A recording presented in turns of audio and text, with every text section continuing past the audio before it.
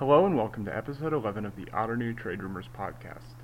Tonight's episode is actually the second half of last week's episode in which Trey and I spoke with Niv Shah, the creator of Otternew. In tonight's episode we talk about a couple challenges that Niv has had in growing Otternew, how many people are actually playing the game, as well as what Niv's plans are for football, which will be released in the fall. Enjoy the show. You really got to take it because it could turn on you very quickly the following year. You could be looking up for another 4 or 5 years. That's right. That's super right. And you know, in that sense, like I think that's like when you to go back to the starting pitcher, relief pitcher sort of dual eligibility thing, that turned into a system. You know, being able to like game that became something that was like a little too. It's maybe not going to give you a 100% chance of winning, but it tilted the favor a little bit too much in your favor if you pull that off well. And so like you want to remove stuff like that, and you want to keep it so that there is a lot of different ways of doing it. And you know, people get hurt, you know, like we saw this week, and all kinds of nonsense happens here, there, and everywhere. And so you want it to be like real baseball, where like guess what? Like you show up and you do the best you can, and you win a few and you lose a few, and then who knows, right?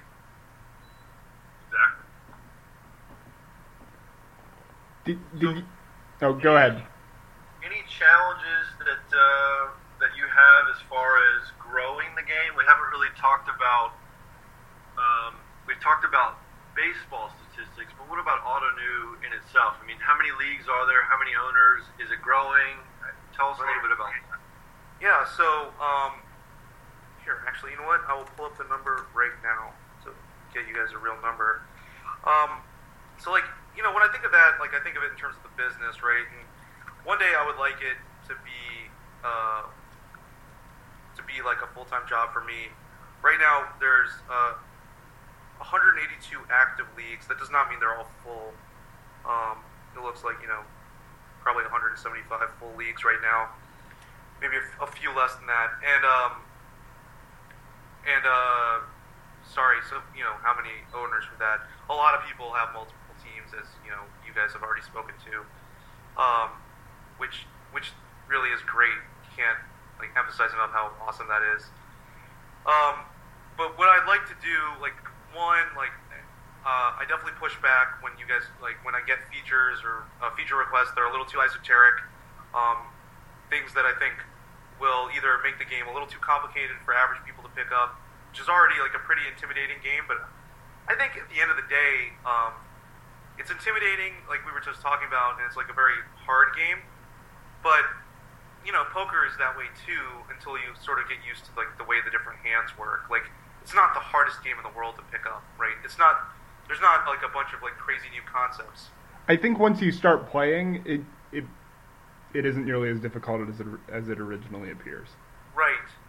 And so you just sort of nailed the problem, which is like, one, don't ever make it more difficult than it originally appears, and two, make it originally appear not so difficult, right? And like when you're growing the business, those are the two most important things. You almost have to dumb it down publicly. Right. So one of the things I'm super bad at is talking about it in the simplest terms, right?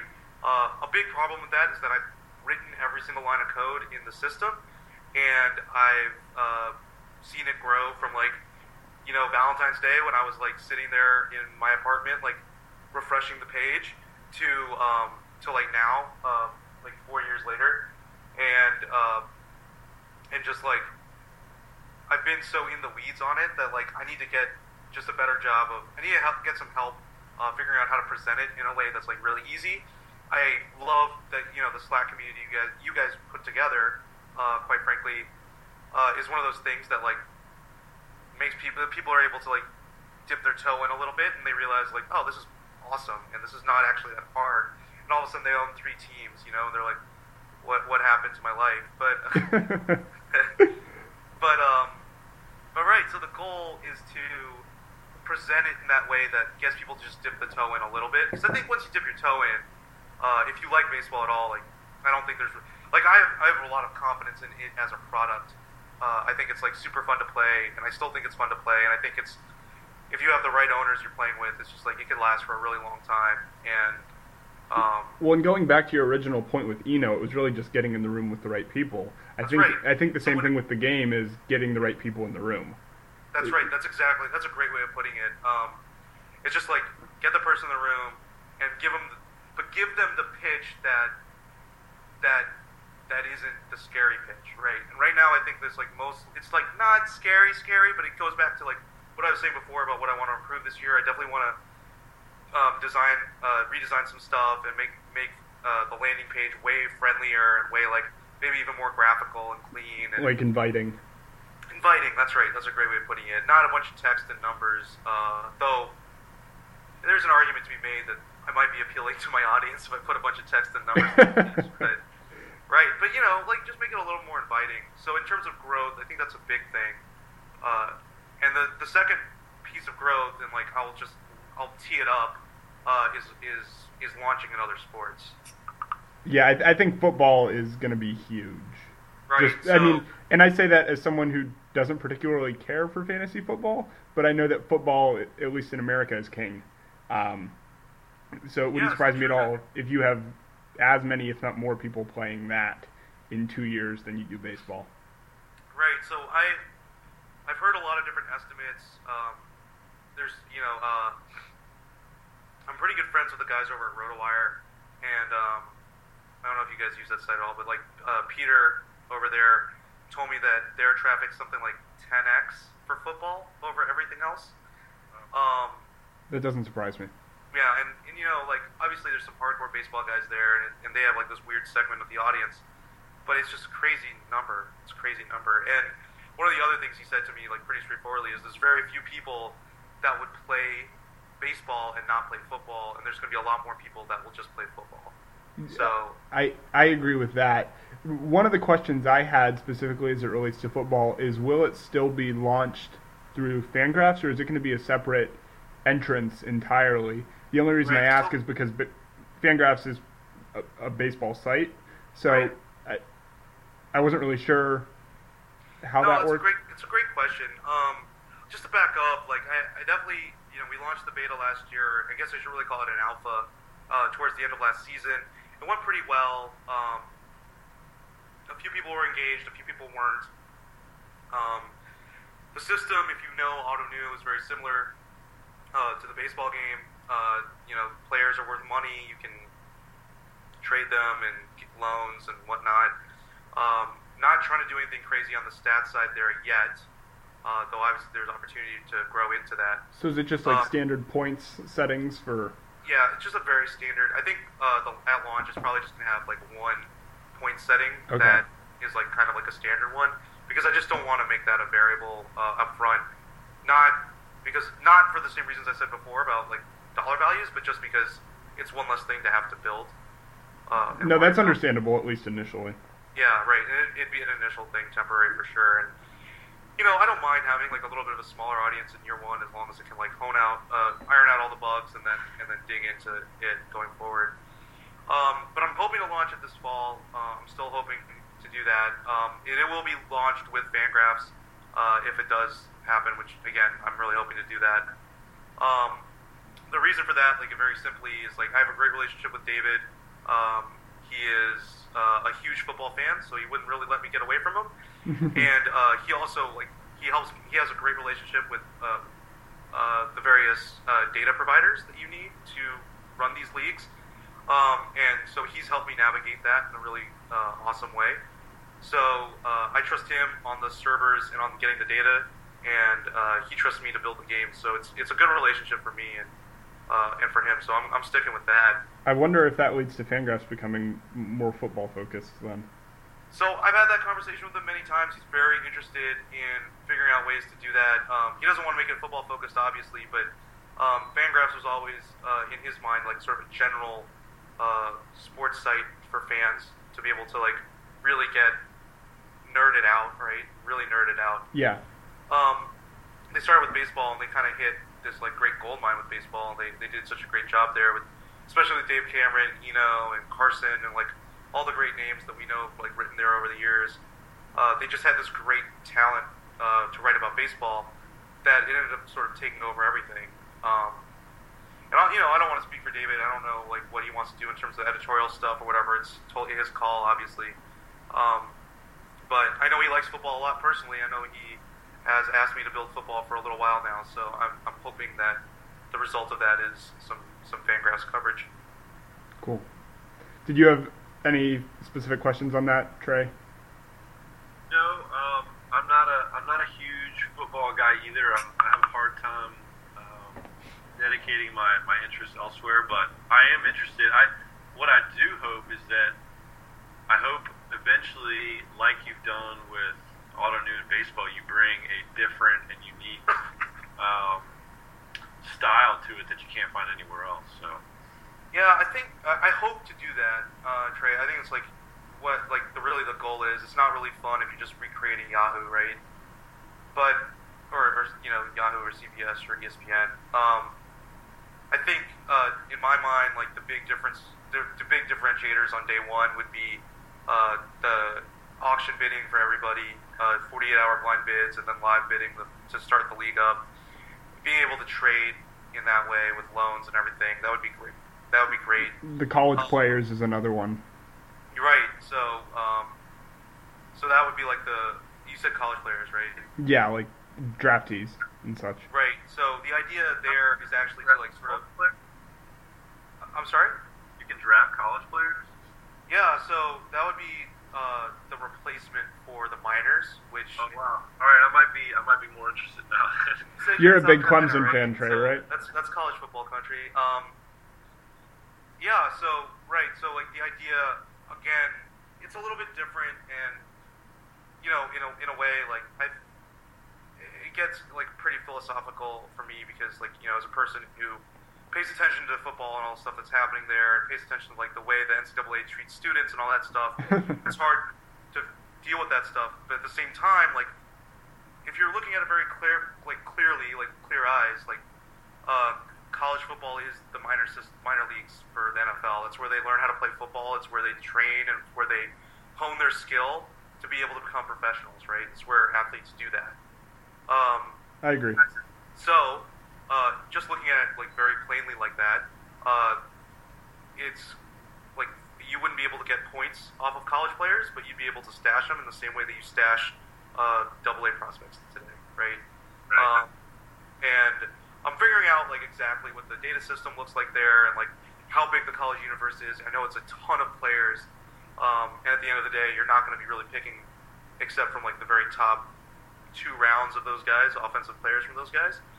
But if you sort of like think through the process in your head and you look at how the NFL draft works and like unsigned free agents and stuff like that end up making an impact, you find out pretty quickly that like you could build a system that has like 3 or 4, maybe 5 prospects on your roster and then a pretty deep team and that's sort of like where you want the balance to be. And then you can make really fun trades with that. You can do really fun player evaluation, like arguments and debates around that stuff, which like you said, there's like so many different perspectives on that stuff. As long as you can bring those perspectives to the table and let any of them be successful without bias, then it's a successful game, right? Because you've opened up this like sort of system that like it's just a different way of thinking about it. You don't necessarily have to say like, okay, it's not okay. I have the number 1 pick and I'm doing a snake draft and I know I'm going to get like this running back, X running back, and I know, I'm in second round. I might go second running back. It's going to be a while until it comes back around. It's like that kind of logic is like it's just not interesting to me. It's not as fun and dynamic as like auctions and then trading and that kind of stuff. I agree.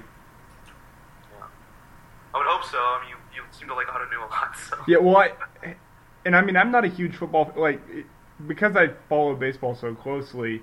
My interest in football is much more casual. But even talking with all my friends who haven't played AutoNew because they're not as big of baseball fans, they've all seemed really interested in the football platform that'll be rolling out. So I'm hoping that a couple of my real life friends will actually just hop over from Yahoo or wherever else onto this. Yeah, I mean that would be great. I think not to take anything away from those sites at all. Right, no, I mean they're just different things, and like there's a reason that fantasy football is incredibly popular. It's well packaged. All the sites do a great job of like making it a week-to-week thing and like something that's very consumable and very manageable. It's appointment so you viewing. Casual with even your interest in football, and be able to like manage and consume a season of fantasy football, right? But that's not what AutoNew is about. It's not about like the managing, consuming if you're casual. It's really about if you're very into the sport, how do you get the most out of it? How are you really building a team the way a real NFL team would build? How are you thinking about players in the way a GM would think about players, right? So that to me is like the goal. Yeah, I think it sounds awesome. I have a couple of rapid fire questions for you that are about AutoNew. I have a couple as well, but go ahead, Trey. Yeah, Are you ready? These are all about AutoNew. Here we go. Answer them as quickly as you can. All right. Will Corey Kluber win the Cy Young in 2015? No. Have you ever seen Corey Kluber smile? No, I have not. Does he have the best slider in baseball? Absolutely. Do you own a Corey Kluber jersey? Not yet. What kind of beer would you buy Corey Kluber if you met him in a bar? I would buy him a Great Lakes Dortmunder Gold because it's Cleveland and it's the best beer in Cleveland. Well done. Well done. Thank you. Thanks. Trey, is Corey Kluber your baseball boyfriend? Corey Kluber won me my league last year since I picked him up off waivers, so those are all related to AutoNew. So I have a couple interface questions just from that people forwarded on to me. Please. A couple of people have asked about the 48-hour trade window. Yeah. And if there was any way that had to be present or could be changed, at least, especially in the off season. I don't know what your thoughts on that are. So, in the off season, I guess people would like it to be shorter, or people generally would like it to be shorter. Yeah, exactly. I mean, the point was basically that we don't need 48 hours to veto if everyone's this involved. To make a choice, right? So, I'd be open to doing it shorter. I think the stance I take on that stuff is twofold. Generally, one, it aligns really well with how auctions work. They're also 48 hours. Two, I don't enjoy, especially like, and you know, the feeling I have from the people who play is like it's generally a younger crowd, which I appreciate. A lot of people have like a lot more free time, which is great, which obviously fills it up with AutoNew, and that's great. I think as that audience gets older and as people get like more responsibilities, and I've seen it in my league even, where we do have like married with children. Yeah, I mean over half the league has kids now, which like none of them did when we started. So you know, it's like that kind of like you know the natural evolution of how we go through our lives. There's just not going to be as much time to be in front of your computer, and I think like 48 hours is just like one of those things where the stance I would take is just twofold. One, like give people a chance to get in front of their computers. Not everyone has as much time as you think they do. And you know, being patient on that front, I don't have a problem with that. Like, I would encourage that. And two, like, I really want people to take the long view on this stuff. And honestly, one day, at the end of the day, is one day across your whole season. Especially in the off season, you're not making rapid fire moves. I get that it's super fun to have your guy in the roster organizer or have him in the lineup the next day or whatever, but if the trade-off and the cost of that is that some people aren't able to review trades fast enough, some people aren't able to like react fast enough or raise concerns fast enough. Like I don't know if that's a trade-off I'm willing to take right yet. Well, given everything that you've already said, it sounds like the shorter amount of time that you have between those auctions is basically moving towards what you didn't want in the first place, which was auction sniping, those blind bids. Right. I mean, which 24 hours you wouldn't have that as much, but the shorter amount of time, that's basically what you move towards. Right. When you move towards that short amount of time, you run into that danger. And yeah, right. I mean, like what we're talking about is something that, you know, if people really enjoy the game, they're gonna want to play it for like a few seasons, and maybe even like many seasons, and maybe make like some really great friends and play this game for a really long time. You know. And like, then are you really gonna be sad that you didn't get this player on this day? Like, it's like kind of. No, I mean at that point the relationships are more important. Right, and it's like it's the entire like scope of the league that you're playing in. Now, listen, no one likes getting a new toy more than me, and like you know, I just pulled the trade off right after my draft, and I was refreshing it and being like, is it past? Is it over? So I totally get it, right? Like I wanted to slot, like I traded for Bauer, and I was like, I'm ready to slot Bauer in and started pitching the spot that Minor just abandoned. So I'm like, I'm ready to go. But at the end of the day, it's 48 hours instead of 24. It's one extra day to be patient, and if that helps someone else make an evaluation that is good, I would prefer that. I tend to agree. So. Yeah, I mean, I'm open to it though. I'm definitely not closed book on that question. Okay. The other thing that was brought up was when players are traded, like you had mentioned your Bauer for Odor trade. Yeah. Right. Is there a way that we could add some form of indicator so that when you're looking at teams which players are pending? Because currently, it's a great question. It's difficult to tell, I guess, unless you go into that specific trade. So if you're trying to propose a trade to someone who already has a pending trade, actually seeing who's on their team, given what players are or are not pending, would be nice. So that would be not looking if the trade is, to use the terminology, like proposed, meaning like I could propose 12 trades of Trevor Bauer today. Yeah. And that would not mark anything. No, but it would have showed, like in your example, it would have showed, like Odor, for example, could have been highlighted in red. Because within that 48 hours, I could have put him on the team page, and it would be like, this guy's about to ship out. Yeah, something like that, so that anyone looking at the team knows which players are or are not in flux. Yeah, you know what? That's a great idea. I'll do that tonight. That sounds awesome. So I was looking for something to do tonight. That sounds great. Yeah, so that was sweet. That was Justin Viber. So. Oh, was it? Yeah, he was actually on the podcast that I released this morning. But oh well, he's gonna be super pumped about that then. Yeah, I'm pretty sure I can knock that out. Yeah, so Justin, that was real time. Yeah, I'll take a pass at that tonight. I just opened up the file that I need to look at. So. Okay. The other topic that was brought up, and we had a discussion about this in one of my leagues, is position eligibility. Right. Currently, it's 5 games Major League, 10 games played, 5 games started, 20 minor league games. Correct? That's right. Okay. The idea that was brought up was that you have players who have eligibility now that realistically can't play the positions they're eligible at. So, for example, the one that was brought up was Ryan Zimmerman. Okay, he's probably never going to play third base again. Okay, Right. But he still has third base eligibility for this year. I don't really see that as an issue, but the way that it was presented was that Fangraphs has the depth charts that they release. There's projected depth charts just based on projections. Would there be any way to just reset eligibilities off of that so that it wasn't using prior year games played? Instead, it would look at like what positions these players are actually supposed to play this coming season. I'm not, and I don't say that really advocating for one side or another. That was just Sure. No, I got you. Again, this is a thing I'm open to, but there's 2 things that are super important about that. One, I'm just using the Yahoo rules, and that's like a pretty straightforward rule set. Like it's a pretty standard one across Yahoo, ESPN, CBS. Yeah. So people play in a lot of different leagues, a lot of different services, and people look for their information all kinds of places. I want to be as close to helping people evaluate, like against like a general cheat sheet as I can. And the second thing on that is like just very straightforwardly. Who said it in Slack the other day? Have you seen Dave O'Brien play catcher? Yeah. Like they play guys who can't play the position all the time.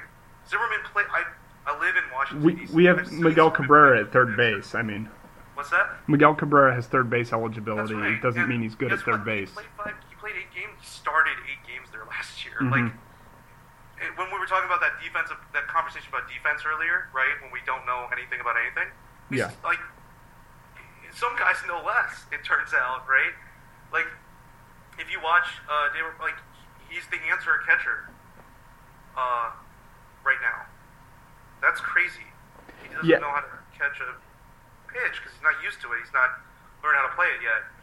My point is not to pick on him or pick on anyone who plays baseball because they obviously can do it better than I can. But just to say that, like, the major league teams are the ones who are making these calls. The major league teams are the ones who are, like, playing players in different positions. If it's good enough for the majors, I think it's good enough for us, right? I agree. So, like, I don't know if, like, there's anything more to say about that. Like, I super get it, and I think there's also some like cleverness to do when you tie those depth charts. But I think that's just a different game. That's just a different game altogether. Yeah, the one idea that I had, kind of going off that discussion, was to say, well, if you looked at like shortstops, for example, like any shortstop typically could just play any other position. I don't think anyone's saying that a shortstop couldn't play first base. So if you were gonna do something like that, maybe you want a hierarchy where you say, you know what, if you're a shortstop, you can plug him into right field even though he only has shortstop eligibility because that position defensively is at the top of the pyramid. You know? One of those things that reminds me of is like, well, you know, I could go on like a little bit of a thing here, but like I'll try to hold myself back. Like if you play MLB The Show or whatever, you play video game baseball, you can always put people in weird positions, and like the game have like these weird like, or you know, they say like you're going to be an eighth as good as you normally are, or 80% of your normal defensive ability because you're not used to playing this position, right? Yeah. We could do something like that, but it's just a different game, and like when we're trying to like, I feel like it opens a huge can of worms. Right, and when we try to say like, well, we want to make auto new something that's approachable, like the least I could do. The thing I can make it the least approachable immediately is to say, well, position eligibility is done by this depth chart over here, and you have to know this, go to this page to understand what anyone's position would be ever. And that's like confusing and weird and very intimidating. And instead, if I go to Yahoo and I print out, here's the list of the best third basemen, and then I take that and I just scratch a little number next to them and how much I'd bid for each of them, all of a sudden I just made an auto-new cheat sheet using no auto-new data at all, and it's super valid. And to me, that's awesome. That's great. I want people to be able to do that, in addition to be able to do like the most insane, in-depth stuff that you guys do. I'd like them to be able to print out a piece of paper and shuffle some things around because they don't like the Nationals, and then all of a sudden have a great third baseman cheat sheet. Yeah, well, it's almost like you want to encourage as much of the advanced research as you can, but you also want to marry it with the data that's publicly available. Yeah, I mean, at the end of the day, if you're paying for Miguel Cabrera this year because you're under the impression he's going to be a third baseman next year, well, I mean, that's where that stuff comes into play, right? Yeah, it's just your own skill at evaluating where a player will be. Right. So that was the last little question I had. Did you have anything else, Trey? Yeah, I don't want to let this opportunity go by without giving Niv a couple wish list items for myself. I mean, look, I just filled Justin's, and you're actually talking to me right now, Trey, so I'll do yours first if it makes sense. All right, well, look, in all seriousness, these are just ideas, and I don't expect you to even acknowledge them right now or even say yes or no, just a thought. I think I already know where you're going with this. Go for it, please. Number one, it's always been number one on my list, is find some way to differentiate the points that you score in your lineup and those that are scored overall by a player. And you want that by position, right, Trey? By position. So you want to see how many points your catcher slots. My thought would be it would be somewhere on the lineups page. So how badly you were platooning, that kind of thing. That's exactly right. That's exactly right. That's. I don't expect this again at all to be a short-term thing. That seems to me. I don't know coding, but that seems like a long-term thing. So can I speak to that real quick? Yeah. So I think some of you guys may remember. I don't remember exactly when I did it. I think it was last year. I sort of refactored how lineups are stored in the database. Right.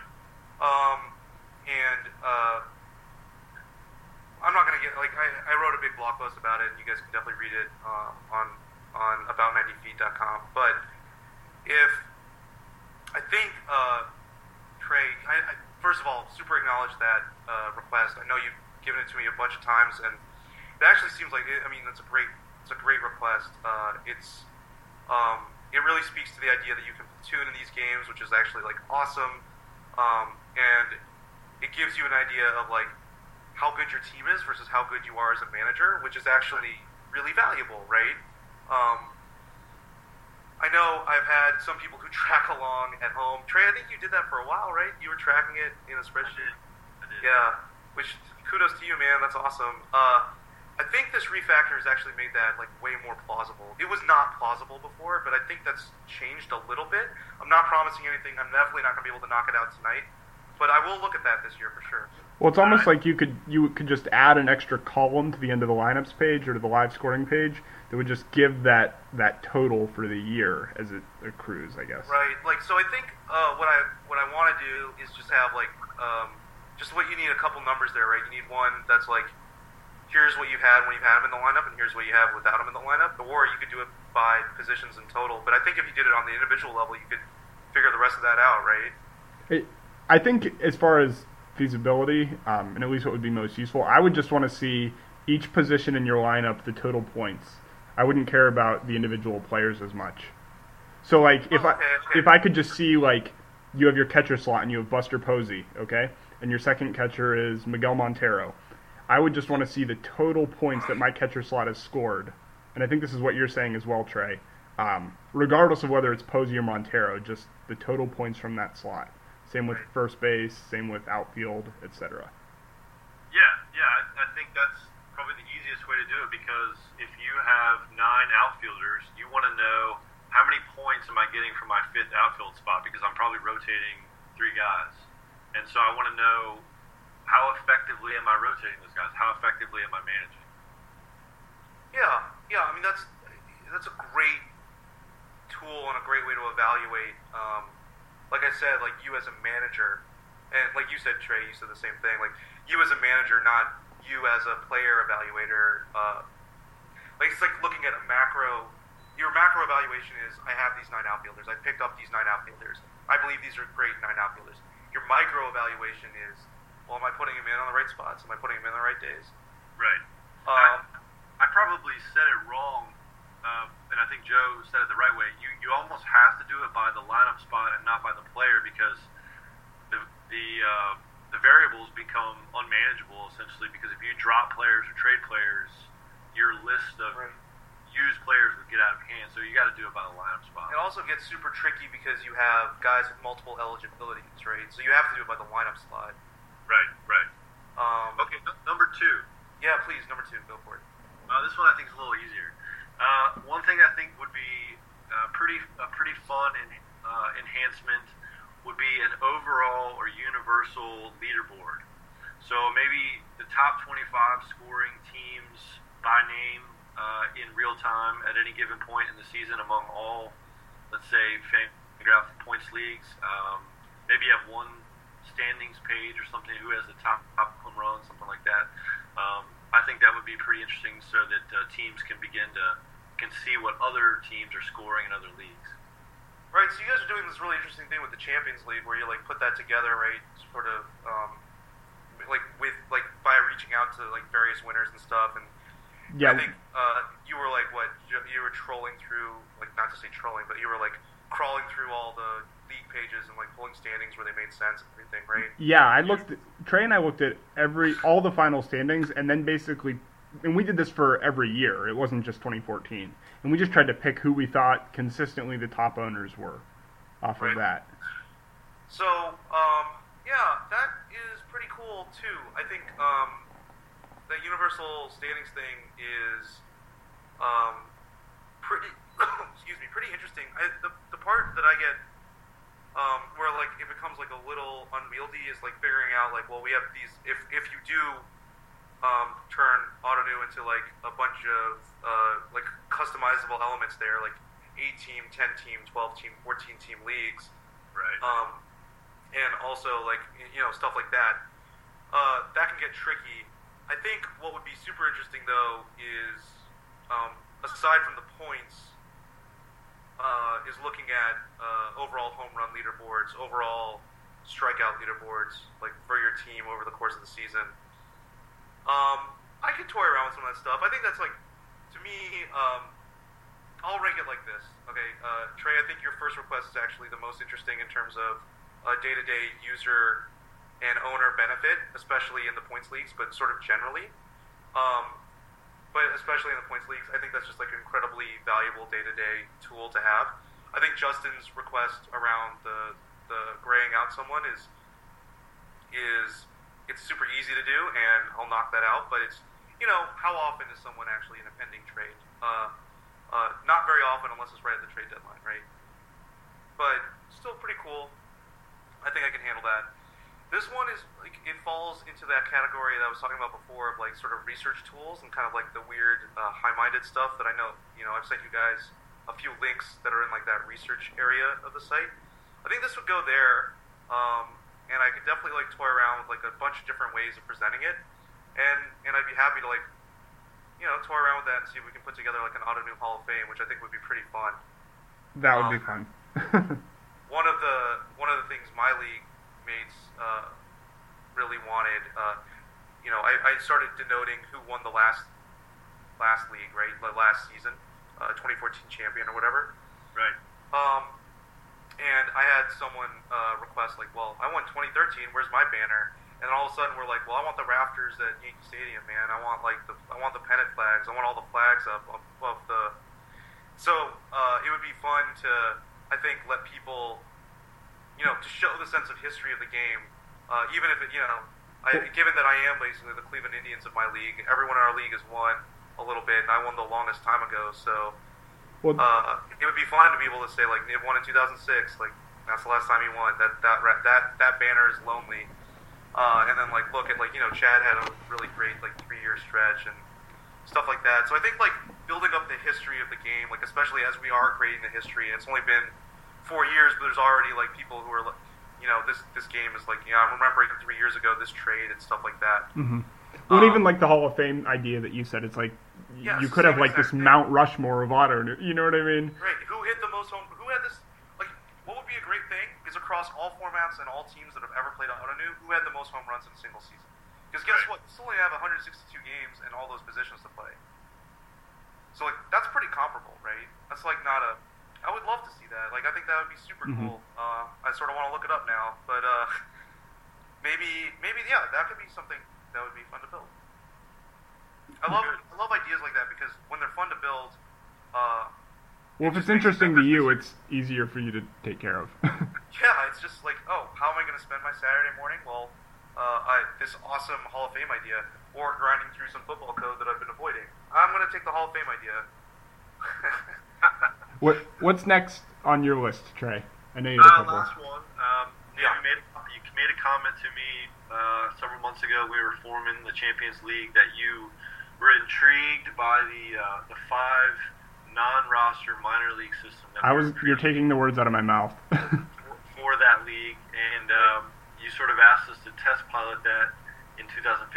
So we'll do that for you, but that would be something that we think would be interesting to add as a future option. In the sense, and I'll frame it this way: this is not a criticism, but I would stop short of calling. This is a preference, really. I would stop short of calling Ottoneu a full-on dynasty league. I would call it sort of a hybrid, and the reason I say that is I once read somewhere that the difference between a fantasy baseball league and a dynasty league is that in a dynasty league you can keep every player for as long as you want that you have, and you can debate whether that's true or not.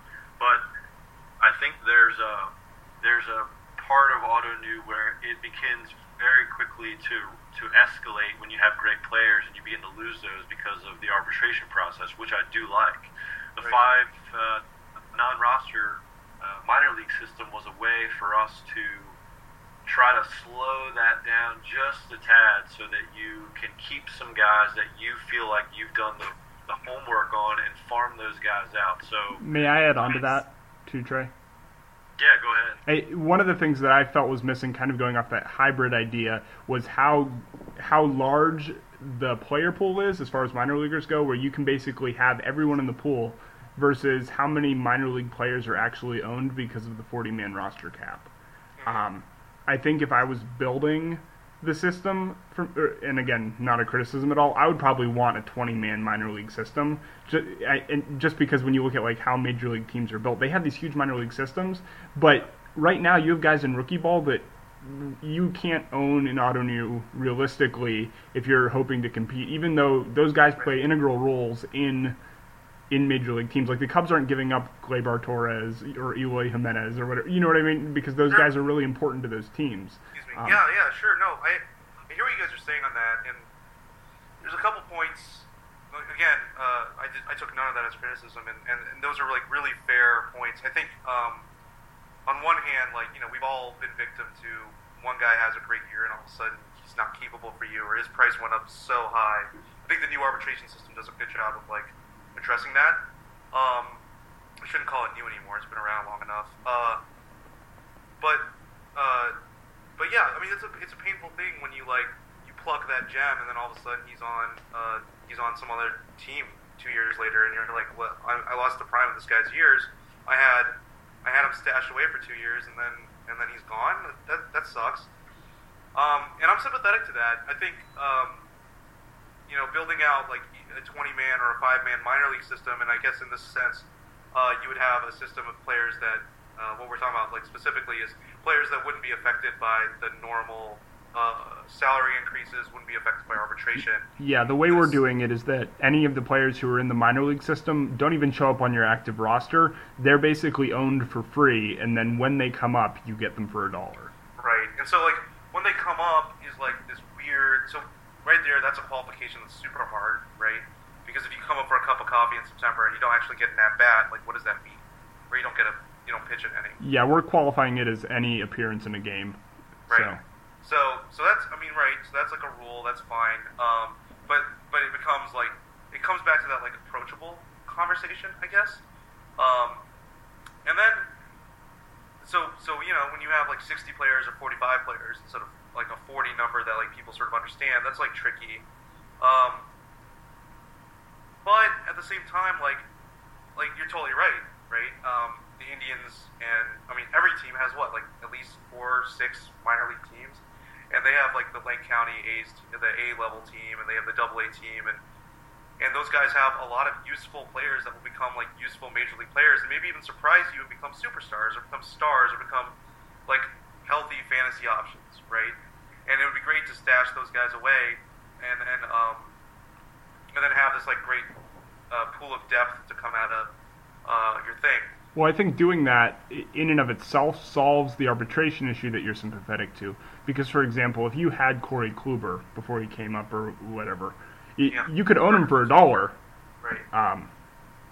And then if he gets arbed, you know what? Maybe he's at 22 this year, and maybe he's at 40 next year. Like you're still owning those players for significant amounts of time. Right. And so, it's hard for me to. So I will just say, like, I think that's a good idea. I'm really interested to see how it works out for you guys, how you guys decide to play with it and everything. For me, like, as you know, with whatever like mindset I have for these things, is like, fantasy. Like, the challenge for a salary-based game is that no one advocates for the player, right? In real life, players have agents, and frankly, like, to be completely blunt, the system in place right now is not fair for young baseball players, right? No, it's not fair, right? And it's overly fair to older baseball players, right? Because these guys get paid for what they did instead of what they do. And then you have Ryan Howard, right? So, like, the system is doing great for Ryan Howard, and it's doing really lousy for maybe not Longoria, but like Kluber or a guy like that, or like even like a Bryce Harper, right? He can be paid way more on the open market. And then people get pissed when John Singleton happens. Right. Right. And so, like, how do you build a system? So let's just take that away from like real baseball for a second, right? Well, one of the things we discussed is like, how do you build a system that's fair to the player in an open way? And really, that's where the second arbitration system came out of. Was like, well, there is no agent, but guess what there are? There's an open market, and so you just sort of show what the open market would be, and you simulate that by letting people add a couple dollars to the player's salary. But like, I guess like the second half of my, like, I'm sympathetic to that, is that, but at the same time, if a player plays well in a free market, they would get paid a lot. So it's kind of like balancing that. I don't know. It gets into this like really weird like labor type thing that I don't necessarily want to delve into because it's like really esoteric. But when you're trying to figure out like what are all the people and all the parts that are involved in like pricing a player in Ottoneu, every other team matters, and as does and every other team collectively works to sort of be an advocate for the player themselves, right? So, all that being said, it was super long-winded and like made me sound like, I don't know, weird free market communist. But but like the point that I was trying to make is like, one, like let's try to keep the game approachable in as many ways as we can. I think 5 players is way more approachable than 20, though one of the guys in my league has like a 100-person minor league system that he's playing with another thing, and he keeps asking me to set it up, and I'm like, I'm never going to do that. So like I'm trying to keep it approachable. I'm trying to keep it something that maybe doesn't have the mass appeal, but has like mass appeal, but has like a level of appeal that can grow the business in a good way. And I also think like it's important to us as fantasy owners and fantasy players to not feel that we have any obligation to have a player over many years, right? That's kind of like a quirk of the way collective bargaining works right now. The older players have taken advantage of the younger players in that way. We don't have any union or anything to negotiate with, so we can build all kinds of things around that. So I'd be open to trying it out. I'm really interested to see if like what ends up happening. And you know, it's not going to be a 2015 test, right? It's going to be like a 3 or 4 year test. What ends up happening is, are those 5 players ever useful? What do you guys end up filling those 5 player slots with? And what is it like a viable way to draw depth? Or are you picking up 20 or what would it be, 60 players that wouldn't otherwise really be in Ottoneu and don't deserve to be picked up by teams at that age, right? Like, what does it deserve to mean in that sense? I don't know. And how does it change the game? And how does it change the game? Like, if you end up with a situation where, right now, today, in my league, I should say, on the day that all the players sign, all the auctions get started. It happens in all our leagues, right? As soon as the college player or the high school player signs with the pro team, I get an email being like, this guy signed. I add him to the database, and his auction started in like 20 different places. And so if we're picking up players that are like number 1, number 2, number 3 picks directly out of the draft, I don't know if we have a depth problem right now. Maybe there is though, and like you guys were talking about, like, you know, maybe there are some single A players that like are going to be useful pieces, and maybe they deserve to be owned when they're in single A and not when they've graduated to triple A and everyone knows about them. Real quick, because I agree with everything that you're saying. I'm gonna have to split this into 2 episodes just because we're at like an hour 40 right now, which is great. I've enjoyed this a lot. But I like talking. You guys are fun to talk to. I'm sorry if it's like. Oh no, not a problem at all. I can stay up as late as we want to talk. But are you all good, Trey? I know that you have wife and kids. I just wanted to make sure. Yeah, I got the feeling that we were getting close to wrapping up. So. Yeah, I mean, because I can keep talking as long as you guys want. I just didn't want to drag this out for you. I'm happy to wrap this up. Like, you guys are breaking 2 episodes. If there's stuff that you want to cut out and we just revisit it, this is not a hard thing for me to do, and it's a shame, frankly, that I haven't done it sooner. So I'm happy to come on whenever. Yeah, I mean, I'd love to keep chatting. So yeah, there are a lot of different ways I could go with this. I think the thing with the minor league system to me is that there's this whole other universe of players that aren't being owned in comparison with what major league teams are actually doing. And that's probably a poor way to phrase it, but I guess, and I understand the issue with like guys being auctioned because they're top picks, but you can look at so many guys who are like Rafael Devers, okay, top 100 prospect. He's like 99th on Baseball America's list, I think. Okay, 17 years old or whatever, came over, crushed short season ball, did a really good job. It's as fun as it would be to own him, it's really tough to own him in any league because of how long it's going to be for him to actually come up. And I think that's what I'm seeing with a minor league system is that if there was a way that those players became part of the game beyond just saying, you know what, I really like this guy, I'm going to take a flyer even if it isn't necessarily the wisest thing to do. would be something that I would enjoy. So. Right.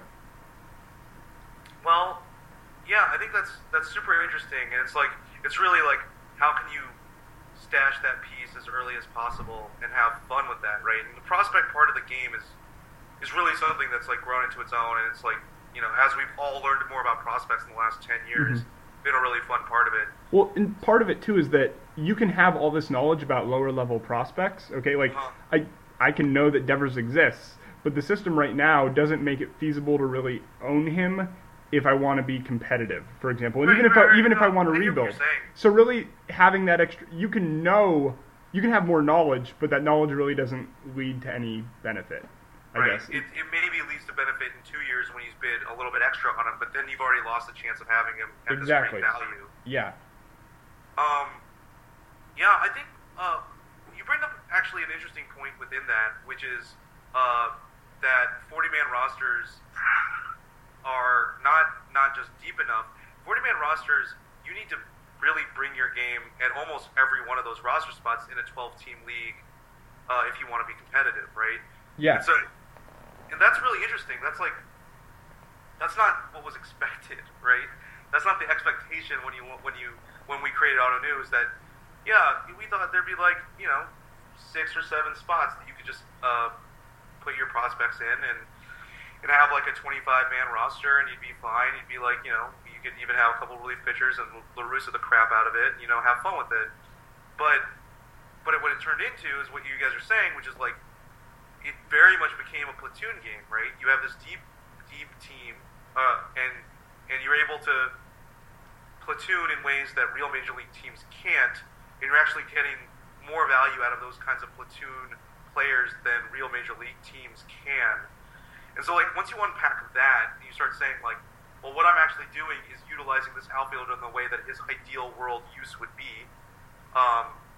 Unfortunately, that team does not have enough roster spots to do that, but I do, so I'm going to do it. That is actually a super interesting thing to unpack, because then you're saying, like, 40-man rosters aren't enough to also keep, like, a healthy farm system around to stash some guys, right? Exactly.